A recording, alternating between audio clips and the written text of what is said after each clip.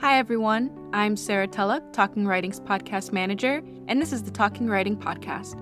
In this week's episode, Neva Talladen, our managing editor and community editor, interviews author Tuan Phan, author of the memoir Remembering Water, published by Hidden River Press. Tuan Phan was previously featured on the Talking Writing website with his essay From Saigon to Bataan to Ohio. This essay was the winner of the 2018 Talking Writing Prize for Personal Essay, which eventually became a chapter in Remembering Water. This week's bonus episode will be a reading of the chapter My Father Returns, which details the lessons his father imparted to him and the story of their escape. Paid subscribers will be able to access this episode on Monday. From now until the end of the year, donations and new subscriptions will be acknowledged by the Talking Writing Podcast and will receive a gift. Please find your subscription and donation options on this episode's Substack post. Thank you, and enjoy the episode. So thank you for joining us today, Tuan. Thank you so much, Neva. It's great to be here. Right, and you're joining us from Saigon right now. Am I right? That's right. Yeah, it's morning where I am, and I know it's evening where you are as well. Right, right. Yeah. Yep. And first of all, congratulations on your newborn. Congratulations to you and your wife. You. Thanks very much. Yeah, I saw in your Instagram post, the son has become a father. And in your book, Remembering Water, your father is one of my favorite characters. I know this is a memoir, but your father is a character. And so can you tell me a little bit about the sensations? Because it's very recent that you had a newborn. So I know that's a lot of emotions, right? So can you tell me how you felt? Can you tell me more about how you felt as you transitioned into fatherhood? Yeah, I mean, I feel like it's helped me understand my father a little bit better in some ways, and my mother as well, through the process of having a newborn and raising a newborn.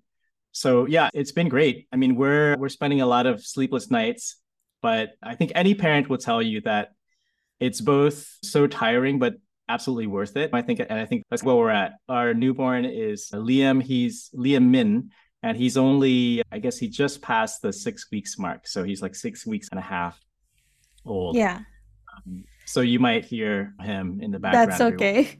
We'll see. Still blows my mind how we discuss newborns, their ages as weeks and not years. At some point we get tired and say, just years, like 2 years old or whatever. We've settled into who we are, right? We don't change really in terms of weeks, but they change so quickly. That's right. So it's a process of like enjoying and then making sure that you mark moments of where they are, even within these days, because they change daily. Yeah. So this has been a big year for you, right? First the book, and then your son. And I know it's incomparable, but like bringing a book into the world, right? Yeah. That's also like a labor of love. Definitely not the same as having a son or having a baby, but almost. So I wanted to ask about, first of all, the process that of how you wrote this book. We discussed earlier that this was from a contest. This got published because it won the contest, the Panther Creek Nonfiction Book Award. And so can you walk us through like how that happened, how you found out about the contest and everything? Sure. Well, I took a year off at the time. This is 2017, I think. I took a year off from teaching, which is my sort of profession. And I was teaching and living in Hong Kong. And I took a sabbatical year to go back to Vietnam to write and complete a manuscript. I didn't know what form it would be in. It might even be a novel or fiction, because I was writing a lot of short stories at the time. And then I came back, I took the year and I finished that year. And then I decided I would stay in Vietnam at the same time. But I had finished the manuscript by the end of that year. And I started to send it around to agents, and not to much success, because I think memoirs by people who aren't famous are really hard to sell or to get an agent with. And I think with a lot of sort of literary agents rejection, I decided to send it to manuscript contests. So one of the contests that I sent it to was Hidden River Arts. They run a manuscript contest, and I was the inaugural nonfiction manuscript and won that. And part of the award was that it gets publication. And of course, even after that, the sort of the gestation period or the pregnancy for the book continued on because of COVID, and it lasted for a while because it made it really hard for Hidden River to get everything together, and lockdowns and so on, all that craziness. So it wasn't until very recently in April that I was able to be out in the world. And out in the world 1 month before my newborn came. So for a while, it's just, should I place bets on whether or not the Liam would come out before Remembering Walker? So, that's true. Yeah, and it's great. In some ways, like that delay helped me a little, because I actually made some significant revisions to the manuscript even after having won it. I wanted to write more about the year in the refugee camps. So it's in the first third of the book, and that section was really quite developed as a result of this kind of COVID delay. Yeah. And I know we jumped around here. And so I just wanted to come back for a second and talk about what the book is about. So in the book, you jump back and forth telling the story of how basically, for me, it's not just about the immigration story of how you came to America and how you dealt with the cultural struggles was as much really not so much your story, but the story of the people around you, your mother and father and your uncle. And so that's what struck me so much about your memoir. It focuses more on character rather than the events, right? But that said, these are very significant events that happened in your life. And I'm wondering, I know you said that you wrote short stories about it and other essays. What made you leap towards the form of the memoir to tackle these stories and these topics? Yeah. I think that the memoir is quite flexible in that if you have a kind of centering theme or a couple of centering themes, then you can wrap around that stories and tales. And for me, it was partially the immigrant story, what it meant to be in exile, and also what it means to come back to the country that you were in exile for a long time. So to tell that story, I think to do that justice and do it well, I think I needed to not just tell my story, but try to, as best I can, tell my mother's story, my father's, and my uncle who took care of us when we were growing up, because they all had different immigrant stories, right? They all had different tales and relationships to the land that they were exiled from, that they escaped from, and then they came back to. So I'm glad that you brought that up and you took away that aspect of the book, because I think a lot of readers would just think of my story as the core. But I think in some ways I wanted it to parallel or be juxtaposed with my other family members and how they experienced it. Because as adults, like for my uncle, for example, who was away from the country during the last years of the war, and couldn't come back to it because it ended very suddenly, and he was in limbo and stuck in America. And his decision to stick around and never return, really, that was a really interesting way to juxtapose his story with my story as someone who has returned and live here now. So Exactly. It is about juxtaposition, and the memoir allows that. The memoir allows for this kind of shifting and jumping back and forth between different kinds of narratives to tell a kind of central theme or idea. And I love memoir, by the way. I really read a lot of memoirs. I think, like you said, it's a very flexible genre. And the treatment that you did for this book, what I got most from it, why I liked it so much, is because, yes, you are the narrator, you are the central character, but you treated the story of your parents, your uncle, even your brother, and you used it to make them part of yourself. Like, basically what I got from it is that you as a central character, which is true, you wouldn't be the character that you are without these people around you. And it is a unconventional way of explaining why Yeah. you think the way you do, why why you grew up the way you do, or why your thoughts and your feelings about Vietnam and the US. Like, it meshes really well. It's not just, oh, this is about my father's story, my mother's story, my story. You use these stories to create the character that is you, the narrator, right? I And think how it's so did you interesting. go ahead? Go ahead. You can. I was gonna say, ask you, like, how did you decide to do that? Like, was this a structure, or was this a technique that you used to do in your short fiction that you experimented on, or did it come out because owing to the structure of a memoir? Yeah, I think, well, I'm struck by, and this is maybe because this is the first long podcast with someone who's in the literary position of editing and having to read a lot of, or enjoying the reading of a lot of books, is that you're mentioning people in the story as characters. And I think that's true. I think for the readers that encounter the memoir, they do see these as characters, as figures in this kind of narrative arc. And I'm just struck by it because I'm just writing about them as family members, and they're people that I know. And I realize myself that I am a character, and then I'm the narrator and character in the memoir.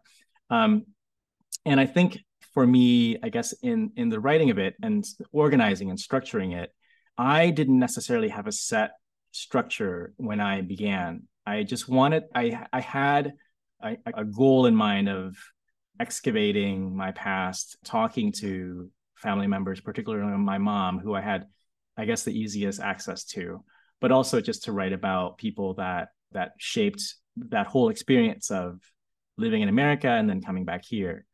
And so I just started out writing those things, and a lot of them were smaller pieces. And then when it came time to organizing, structuring it, I had to try to find a way to layer it, or a way to, as I mentioned before, juxtapose, so that stories would make sense, or that they would highlight and allow us to look at a particular idea in more detail, I guess. So, for example, I think one chapter is we lost two cities, lovely ones, which is a reference to a Bishop poem, in that I used two cities, but really two characters as well, right? Dalat and Ho Chi Minh City, and then two members of my family and their relationship to home and to the place and the cities here in Vietnam. And I think that's how it worked. I think for me, it just made sense to tell those stories first, and then see how it fit into the larger picture. I did have to spend a lot of time trying to think it through and try to organize it.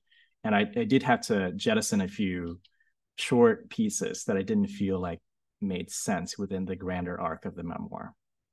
That's right. And I really appreciate it because a lot of people, or a lot of readers who don't read a lot of memoir, think it's just memories, like a compilation of memories, and then told chronologically or in a dramatic way or something, which is definitely not what a memoir is.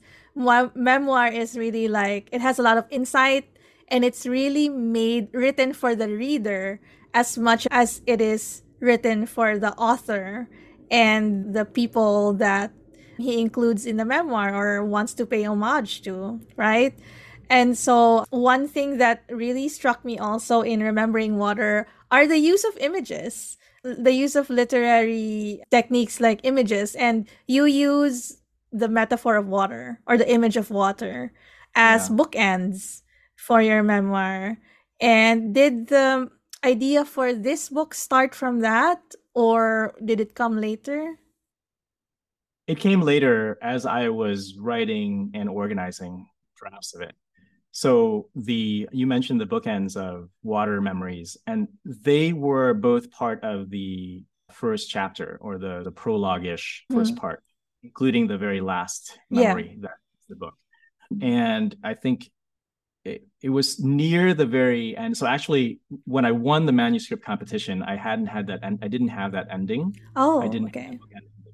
And part of the revision process included me looking at the second memory and thinking, oh, actually, that would be a good one to end the memoir on, because I think the image, and I guess I don't know if I won't spoil it, but I think the image of the water that I wanted to end with is a good one, because it feels to me like it captures that sense of anxiety, displacement, as well as just the kind of boundlessness of our experience as refugees in that moment. So I think I wanted to end it on that.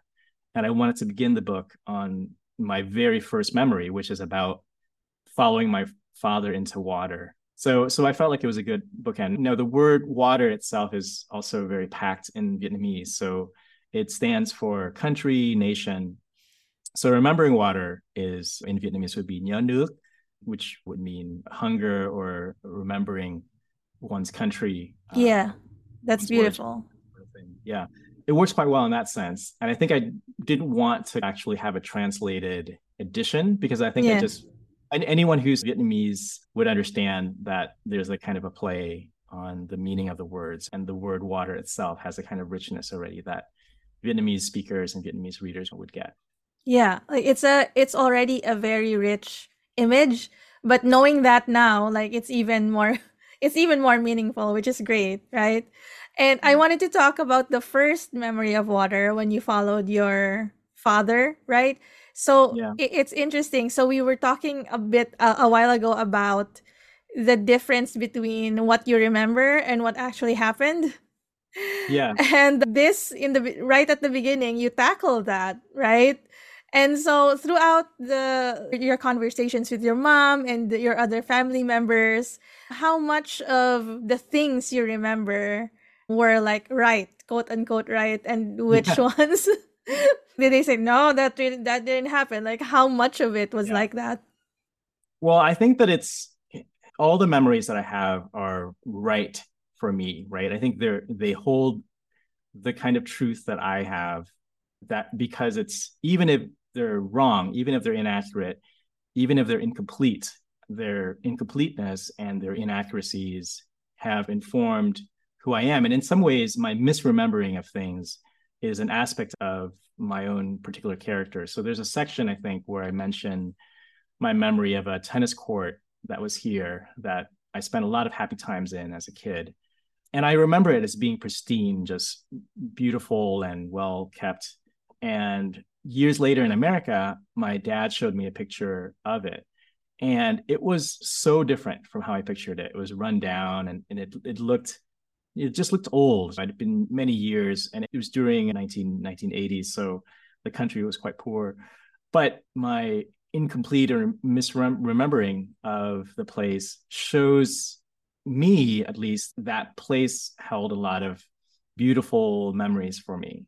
And so I remember it in this way. I remember it as being absolutely beautiful visually as well. And I think I want to celebrate that mistake in some ways. And I think I wanted to start the story and the memoir with that first memory that I have, because I remembered it in such a way. And it wasn't until starting to write the book that I actually checked in with my mom and my dad. And I thought, oh, that's so interesting, because they gave me the factual version, right? Because they were adults and they remember it with more detail. And they described how, oh, I followed my dad into the water, but I wasn't anywhere near the water. I was just observing him, and I followed his motions, thinking that I was already there. And that's such a significant thing to me, because my misremembering of it shows me so much about how I felt about my father, even at that age. I was going to say. Yeah. That's what I wanted to capture. And I wanted to capture the fallibility of memory, but its importance to identity as well, even just right away in the first couple of pages. Yeah. And how impression is just as much memory as the factual details of the event, right? Like how you felt, your impression. And I think something that every father-son dynamic would have, like your father was a hero, like a looming figure in your life. And now that you mentioned that you followed your father, it made me think of you followed the motions of your father. It made me think, like, I wonder if it has something to do with you as a kid and not having that concept of separateness yet. Like Yeah, you thought that you were your father, and that's why you're remembering it that way.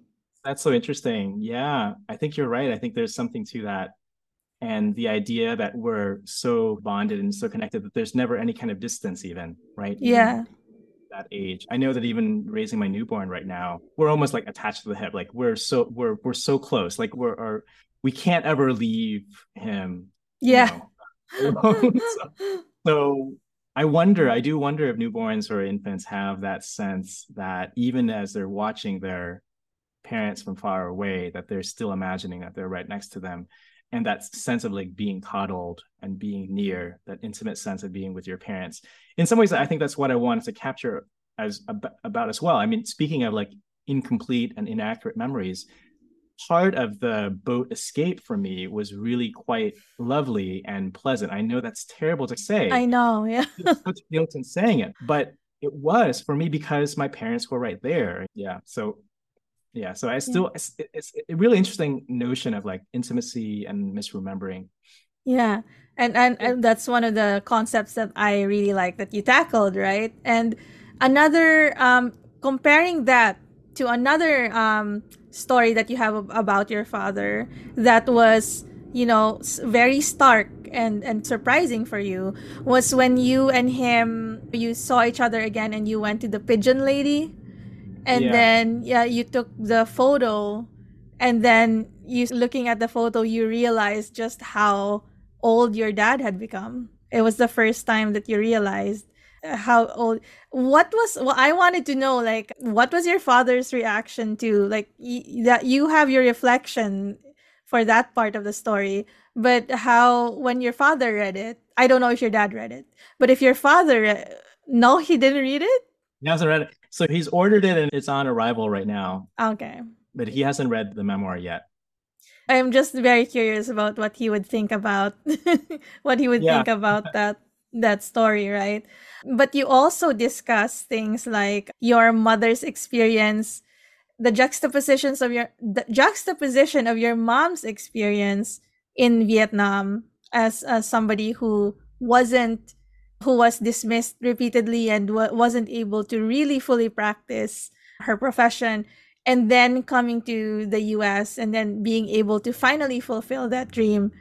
I know that in the memoir you look at it from both the lens of you as a child, and then comparing it to how you now realized what was going on as an adult, right? So yeah, can you talk more about that and how you reconciled those two impressions of your mother? yeah. I think that as a child, my impression of my mother, and I loved her then. I was so close to her then as now, but my impression of her was very limited and incomplete. And in the memoir, I write about how in America I was able to understand depths of her experience as a mother, of who she was really, because in Vietnam she was a shadow of who she was to me. She couldn't practice medicine unless she were to leave the family and practice in the Delta, That's uh, right. directed by the government then. And because my father was such a figure, such an outsized figure, and so beloved by his friends and surrounded by friends, and because my mother was, I guess, more introverted and not fully practicing, I never got a chance to see her work. I didn't really see that side of her. And then in America, she went through medical school again and Mm-hmm. residency again, Yeah. and through all that while raising us as a single mom. So I was able to see who she was and how strong she was to be able to do all that. So I, in a way, having that recollection of how I saw her and comparing that to what I know of her now, I think was something that I really wanted to bring out, because I think I also got a chance to interview her in more detail. So I got more of her thoughts about the boat escape and a refugee experience and how she settled in the States. So yeah, it was important to me to be able to do that, because I think I felt like that's an aspect of my growing up that is so significant, and it's informed, I guess, how I Yeah. see stories and how stories Yeah. are incomplete, how stories are never really fully told unless you excavate and get to know them more. and how stories can be masked or hidden, as was the case with my mother when she was living in Vietnam.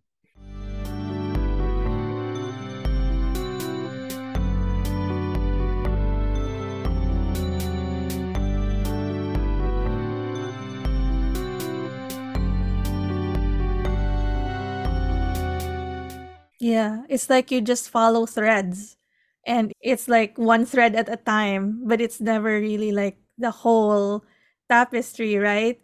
No, I Yeah. mentioned your mother and your impression of her because in your when you escaped Vietnam and you went to, was it Indonesia first? Galang, and then Bataan. So as much of an outsized figure your father was, I felt like in those stories, in that part of your story, your mother started to figure more, right? Because she was the one in Bataan in particular. It really like struck me because your mom was pregnant and yet she was still like helping ration the food because there wasn't enough and everything. And it gave me the impression that the resilience of you as a child, right? Do you think that who do you think you owe your resilience to when you were a child? Like you seemed, as you said, it sounds bad, but you weren't really that affected when you were playing with kids. You were like Right. having fun, like playing with the Coca-Cola straw and the ants and whatever. But do you think, is it because your mother was like very stoic and resilient at the time? Like, how do you remember her during those times? Yeah, I'm not sure. I'm not sure where resilience really comes from. I think that certainly part of it would have come from my parents and seeing them react to adverse circumstances in this way. My mom was very active in Bataan. She was teaching English and in Galang as well. She was teaching English because her English language skills were quite good. So, and it also allowed us to get out of the refugee camp. We were one of the rare refugees that got a chance to go to Manila, and I think I wrote about how we got a chance to eat pizza for the first time. Oh my gosh, that was funny. So, and that was as a result of my mother teaching English there with a Filipino English teacher that was teaching at the camps. Or to the Philippines, but also to Vietnam To as Vietnam, well. right. Yeah, That's really the reason why I'm interviewing you right now. Well, I still can't believe that you were there just years Yeah. after you left. I know. So, as I mentioned, catching up the listeners. So, I was telling Tuan that my mother and my stepdad and my brother lived in Saigon from 1989 to like around 1995 for work.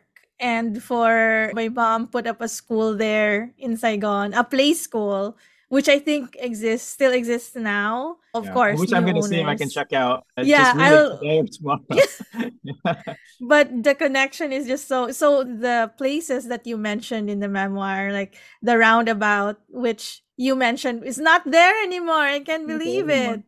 Yeah, but it's just a testament to how progressive Vietnam is now as a country, like in terms of industry, in terms of, would you say it's unrecognizable from the Vietnam that you left when you were a kid? Yeah, I mean, I wouldn't say unrecognizable. I think that there are elements that I can always rely on to think back and remember the time that I was here. But it has changed so much. It's changed even from the time when I first came back. And I think I wrote about that a little bit as well, is that I think there's a lot more sort of high rises and developments, bridges and roads. A lot of trees are gone now or street trees are changing into sort of wider avenues. So yeah, it's changed so much. And it's a mixture of feelings for someone who lived here as a child as well, right? I think on the one hand, I think you want to celebrate that it is developing so quickly, and that means a lot more folks are more prosperous and can have a kind of more comfortable lifestyle here. Yeah. But there's also the flip side of that, where like the kinds of natural beauty of the city and the things that kind of are accessible to everyone are erased pretty quickly. Even just the past and heritage and cultural kinds of sites are changing and experiencing erasures pretty pretty haphazardly and pretty quickly. So it's been an interesting experience here. I would say I'm so glad that I moved here when I moved here, because some of the elements of my childhood, like in terms of streets and trees and so on, are gone. So at the very least, I was able to come back. And my first visit in 2007, it immediately like brought back all of the memories of my childhood.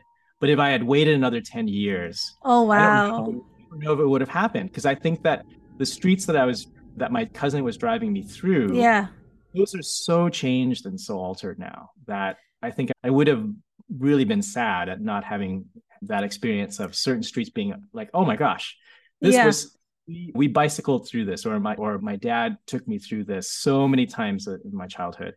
But those streets are changed now. So yeah.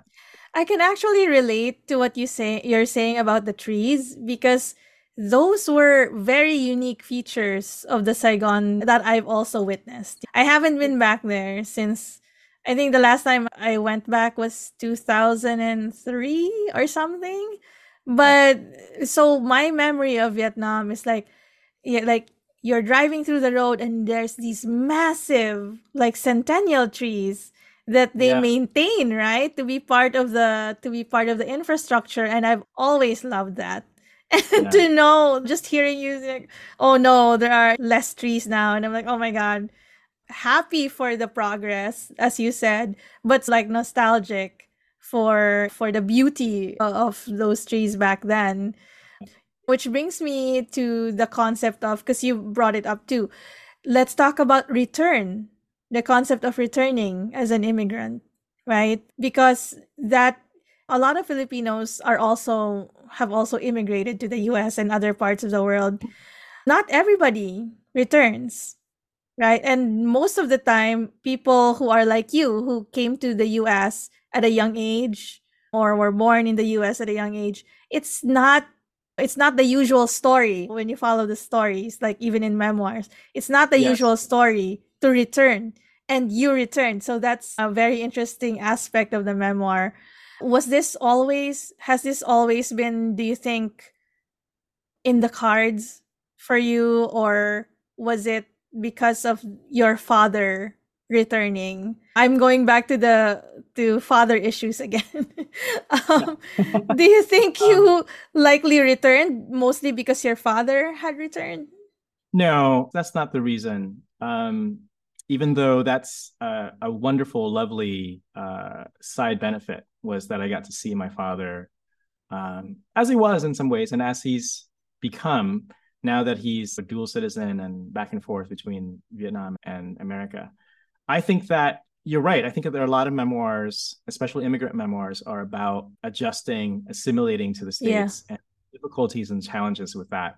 And I felt like there's been so much written about that I didn't want this memoir to be about that. Mm-hmm. It is to some degree indirectly. Like I think there's a couple of sections where I talk about the expectations, especially of locals here, the thoughts that anybody who comes back from America is going to be wealthy and successful. That's not the reality at all, right? That's right.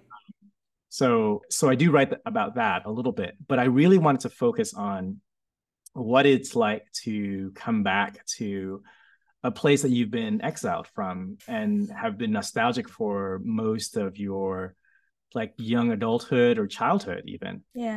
And what it feels like to encounter that landscape, that geography, and that urban kind of setting, and reconcile the present with the past in that way, because it is jolting. I think it's jolting for me, but I would say for many of my parents' generation, it's even more so, and it's even traumatizing, because I think they have idealized and made into such a perfect rendition, I think, of their past here, which is what I do as well.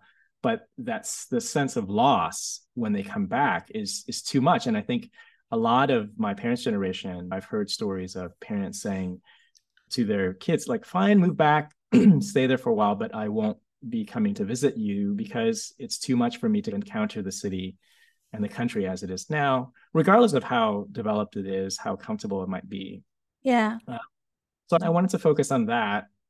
And I wanted to write about how I think people like me who were exiles and have come back in some ways have a kind of unique perspective on location, on place, and on home, and on identity. So I wanted to write about that perspective. As it's been both incredibly rewarding, but also been quite sad in some ways to encounter one's past altered so suddenly, right? So suddenly. Yeah. And then I would say I built a kind of a second life here with my family and with settling down that is different from my childhood past. And so that is something to think about and write about as well. I like that term second life because if you haven't, if you were someone who has never experienced what it was like to be born and grow up in one place that you really consider home and then be uprooted and also be forced to consider that place home, that kind of tension that will forever exist is quite alien, right? It's not normal. When you think of home, you think geographically, right? Yeah. You think of, oh, the house I grew up in and whatever. And like you and me, we no longer really have that because even if you went back to Vietnam, but it's drastically changed. Right. So it's not the same place that you call home. And so I appreciated that you said second life because it's, yes, you return to the place where you were born, but it's a different life altogether. There was really nothing to return to, right? Yeah, I think it's interesting. You're right. I think our notion of home is so different as people that have immigrated or displaced in some sense. And in some ways, it's actually more close to the experiences of people nowadays, too. I think that there is a lot of displacement or future displacement to happen. That's right.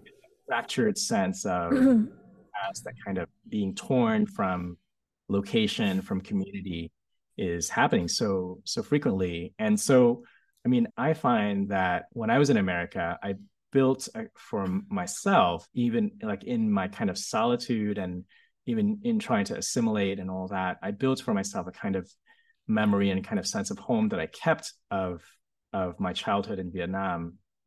And it's stayed alive with me here today, even as I come back, right? So now that I'm here, I know that kind of home of memories is not the same as what I encounter every time I go out in the roads here in Saigon. And it's, in some ways, it's saddening, but it's also something that I think I treasure at the same time, right? That we have the capacity to be nostalgic, to be inaccurate with our memories, but that we have the capacity to remember in this way.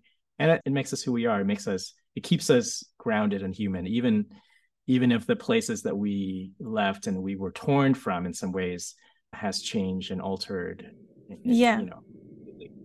And feeling nostalgic or having those memories is the benefit of having a life, having a meaningful life, right? And I'm wondering now, just through this conversation about memory and a memory that no longer exists in geographically, but will always be true and valid for us, right? I wonder if that was what drew us to a creative life, to become writers, because being a writer or being an artist is a great way to capture that sort of world that will never exist anymore except inside us, except in our memory and in our being, right? So let's talk about that, being a writer and a creative lifer, as we call it in talking writing. You were a writer long before this book. What were the stirrings? As a kid, were you writing a lot as well, or did it come later? I think I came to understand America and understand my memories of Vietnam through literature. So I think that when I was growing up in America and reading Roald Dahl and C.S. Lewis and fantasy books here and some classics here and there, but just any kind of books I could get my hands on. And I realized that I think it's through language and it's through good books that I was able to develop and an understanding and a love for like imaginary worlds, but also the worlds around me, right? Or worlds that I can recall and remember. Yeah. So I would say, I think for most of us who call ourselves writers, we were writers way long before we actually wrote our first short story. I think we were writers when we became good readers. And I think I read my way into understanding sort of American culture, and I read my way into understanding Vietnamese diaspora. It became available, first popped up, and I read my first essay, and I was like, oh, this is awesome. There are people that are writing and thinking about the things that had always troubled me, and they're putting it into language. So I think that came way before. And then I knew that I had to make a living somehow. So I became an English literature teacher. Mm-hmm. And that kept me close to books and literature, things that I love. And in the meantime, I wrote as much as I could, or here and there, wrote plays in college, wrote short stories. And I think it wasn't until I was able to get a sabbatical year that I could get a full manuscript going and think about completing something like a book. And as I mentioned before, when I did that, I wasn't sure what form it was going to be in. Like I wrote a couple of short stories during that year, and I wrote a blog. Like it was, wow. I didn't really know what it was going to manifest itself in until a couple of months into it. And I was like, I think there's enough about my family story to try to write a memoir. And I asked you this a while ago, or I told you this, that I think you would still be a writer whether or not you got published, right? Or, well, basically, like, you write not because you want to be published, although, yes, please, you should be published. Keep publishing. But you, as a creative lifer, as I said a while ago, you do it for the love of it. But let's try to make sense of it. Like, in your own words, right? Why do you keep writing? It's a way for me to understand myself and understand the world. And I don't think there's anything that's similar for me. I mean, I think that when you put something into language, and I think also the concerns that I have, the interests that I have, even in living here in Ho Chi Minh City, is that unless I record this somehow, it's not going to exist. And I think your initial question is exactly pertinent to the task of a writer and what a writer wants to do.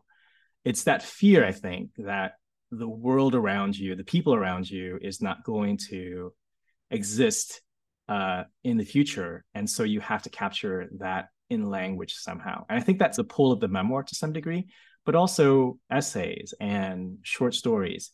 I think that Ho Chi Minh City, Saigon, is criminally underwritten about, at least in terms of English. Like I haven't read enough Vietnamese books and literature to make a conclusion about that, but I can definitely say just in the English language, there's just not enough about the city that I live in. And it's a fascinating city. It's got so many stories in it that it would be such a loss if it's not captured in language somehow, right? So I think part of the drive for me is that unless I do it, unless I get it into language somehow, it's not going to exist. And it won't exist in the future. We know that things change. We know that cities and countries and people pass away and change, and it ought to be preserved and relived in some fashion through language. And of course, I feel the same way about the Philippines, right? And I think the added layer there for us is, let's face it, the dominant narrative is in English.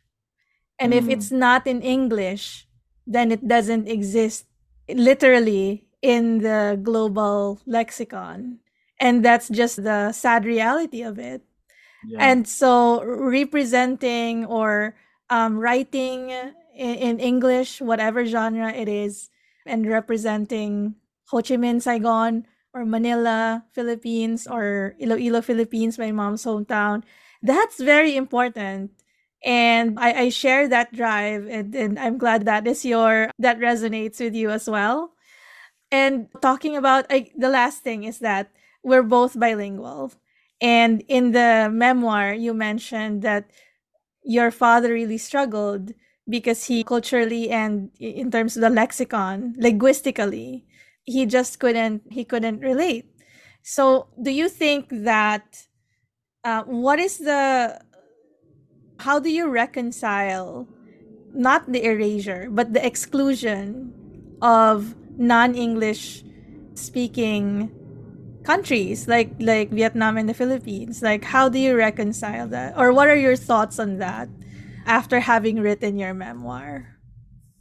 You mean the exclusion of that in the American consciousness, or like the world? I guess the world, not just the American consciousness, right? But the world also, like if you can't adjust to the dominant language, that's it. Yeah. It's like you can't.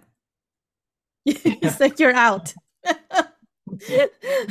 I mean, I haven't lived in America in a while, but even just reading about, as an English teacher, reading about limiting books that should be taught because of certain subject materials, that it's about, it's like the impression I get is that there's a concern with these kinds of narratives, right? Invading the American space and the American school systems for conservative places and locales. So yeah, I don't know if there's a way to reconcile that. I think that for me, there's already a kind of loss to some degree when you're writing about a location and place that is deeply steeped in its own language, like Vietnam and Vietnamese, and then translating it. So for example, like the title Remembering Water is only going to be understood to some degree really well by somebody who understands Vietnamese, because they know that I'm translating the Nhớ Nước into English. So I think there's already a loss there. But I think that there's something so crucial and important about trying to capture and honor and present the different kinds of experience that we have within our geographies, the monsoon season here, and how that's experienced by people that live here, and the kinds of like everyday experiences is so crucial. And I think that even if there is a bit of a loss in the translation into English, it's such a worthwhile project, and it's so crucial. And it's the language that gave me an understanding of my memory, as well as an understanding of the place that I was growing up in America at the time. So it's capable, there's possible to approximate, to try to capture in some fashion in a fairly flexible language. And also to alter it. Like we change English with other cultures and other languages. They infuse and they change. Like people know how to pronounce pho now, right? So like these become part of the lexicon, and it alters and it shapes the language, just as immigrants that come to America shape the culture of what it means to be an American. And on that note, do you have future projects? A future book in the works? Or is it just like fatherhood time right now? Yeah, it's fatherhood time right now. I'm working on short stories right now that are set primarily here in Vietnam. So I wanted to write a bit more about that, and about just what a person's experience is like in Ho Chi Minh City specifically. So yeah, I'd love for there to be a second book in the works based on short stories. So yeah, I'm enjoying the writing of fiction. It is a little bit more freeing. You don't have to validate. You don't need to validate. Yeah, exactly. You don't have to worry so much about family members and right, their representation in your memoir as characters, right? Yeah, that's the only way. Like, I think anybody can write about real people in their memoirs if they think about them as characters. Yeah. Otherwise, you're just paralyzed with like a mixture of guilt and dread or something. But yeah, hopefully more stories come. Like you write more stories, whether fiction or nonfiction. Definitely will look forward to that. And I thank you very much for spending time with us to talk about your book, which is available right now on Amazon. What other platforms is Remembering Water available in? Amazon, Barnes & Noble, and I'm doing an audiobook. So I'll finish with the audiobook this summer of it. So that'll be on there as well. Perfect. But then we have an extra of you already reading an excerpt of your book. So we got to jump start on that. So thank you as well for that. Thank you so much, Neva. It's been a pleasure. Thank you so much. And I wish you and your wife and your son well. Until next time, Tuan. Bye. Bye, Neva. Thank you for listening to the Talking Writing Podcast. We're an independent literary site and nonprofit organization based in the Boston area, but with contributors from around the world. Since our founding in 2010, we've relied on donations to keep publishing and podcasting. To donate to TW, you can use the donate button on the rss.com page of this podcast or visit talkingwriting.com/donate. And of course, feel free to drop us a line at editor@talkingwriting.com.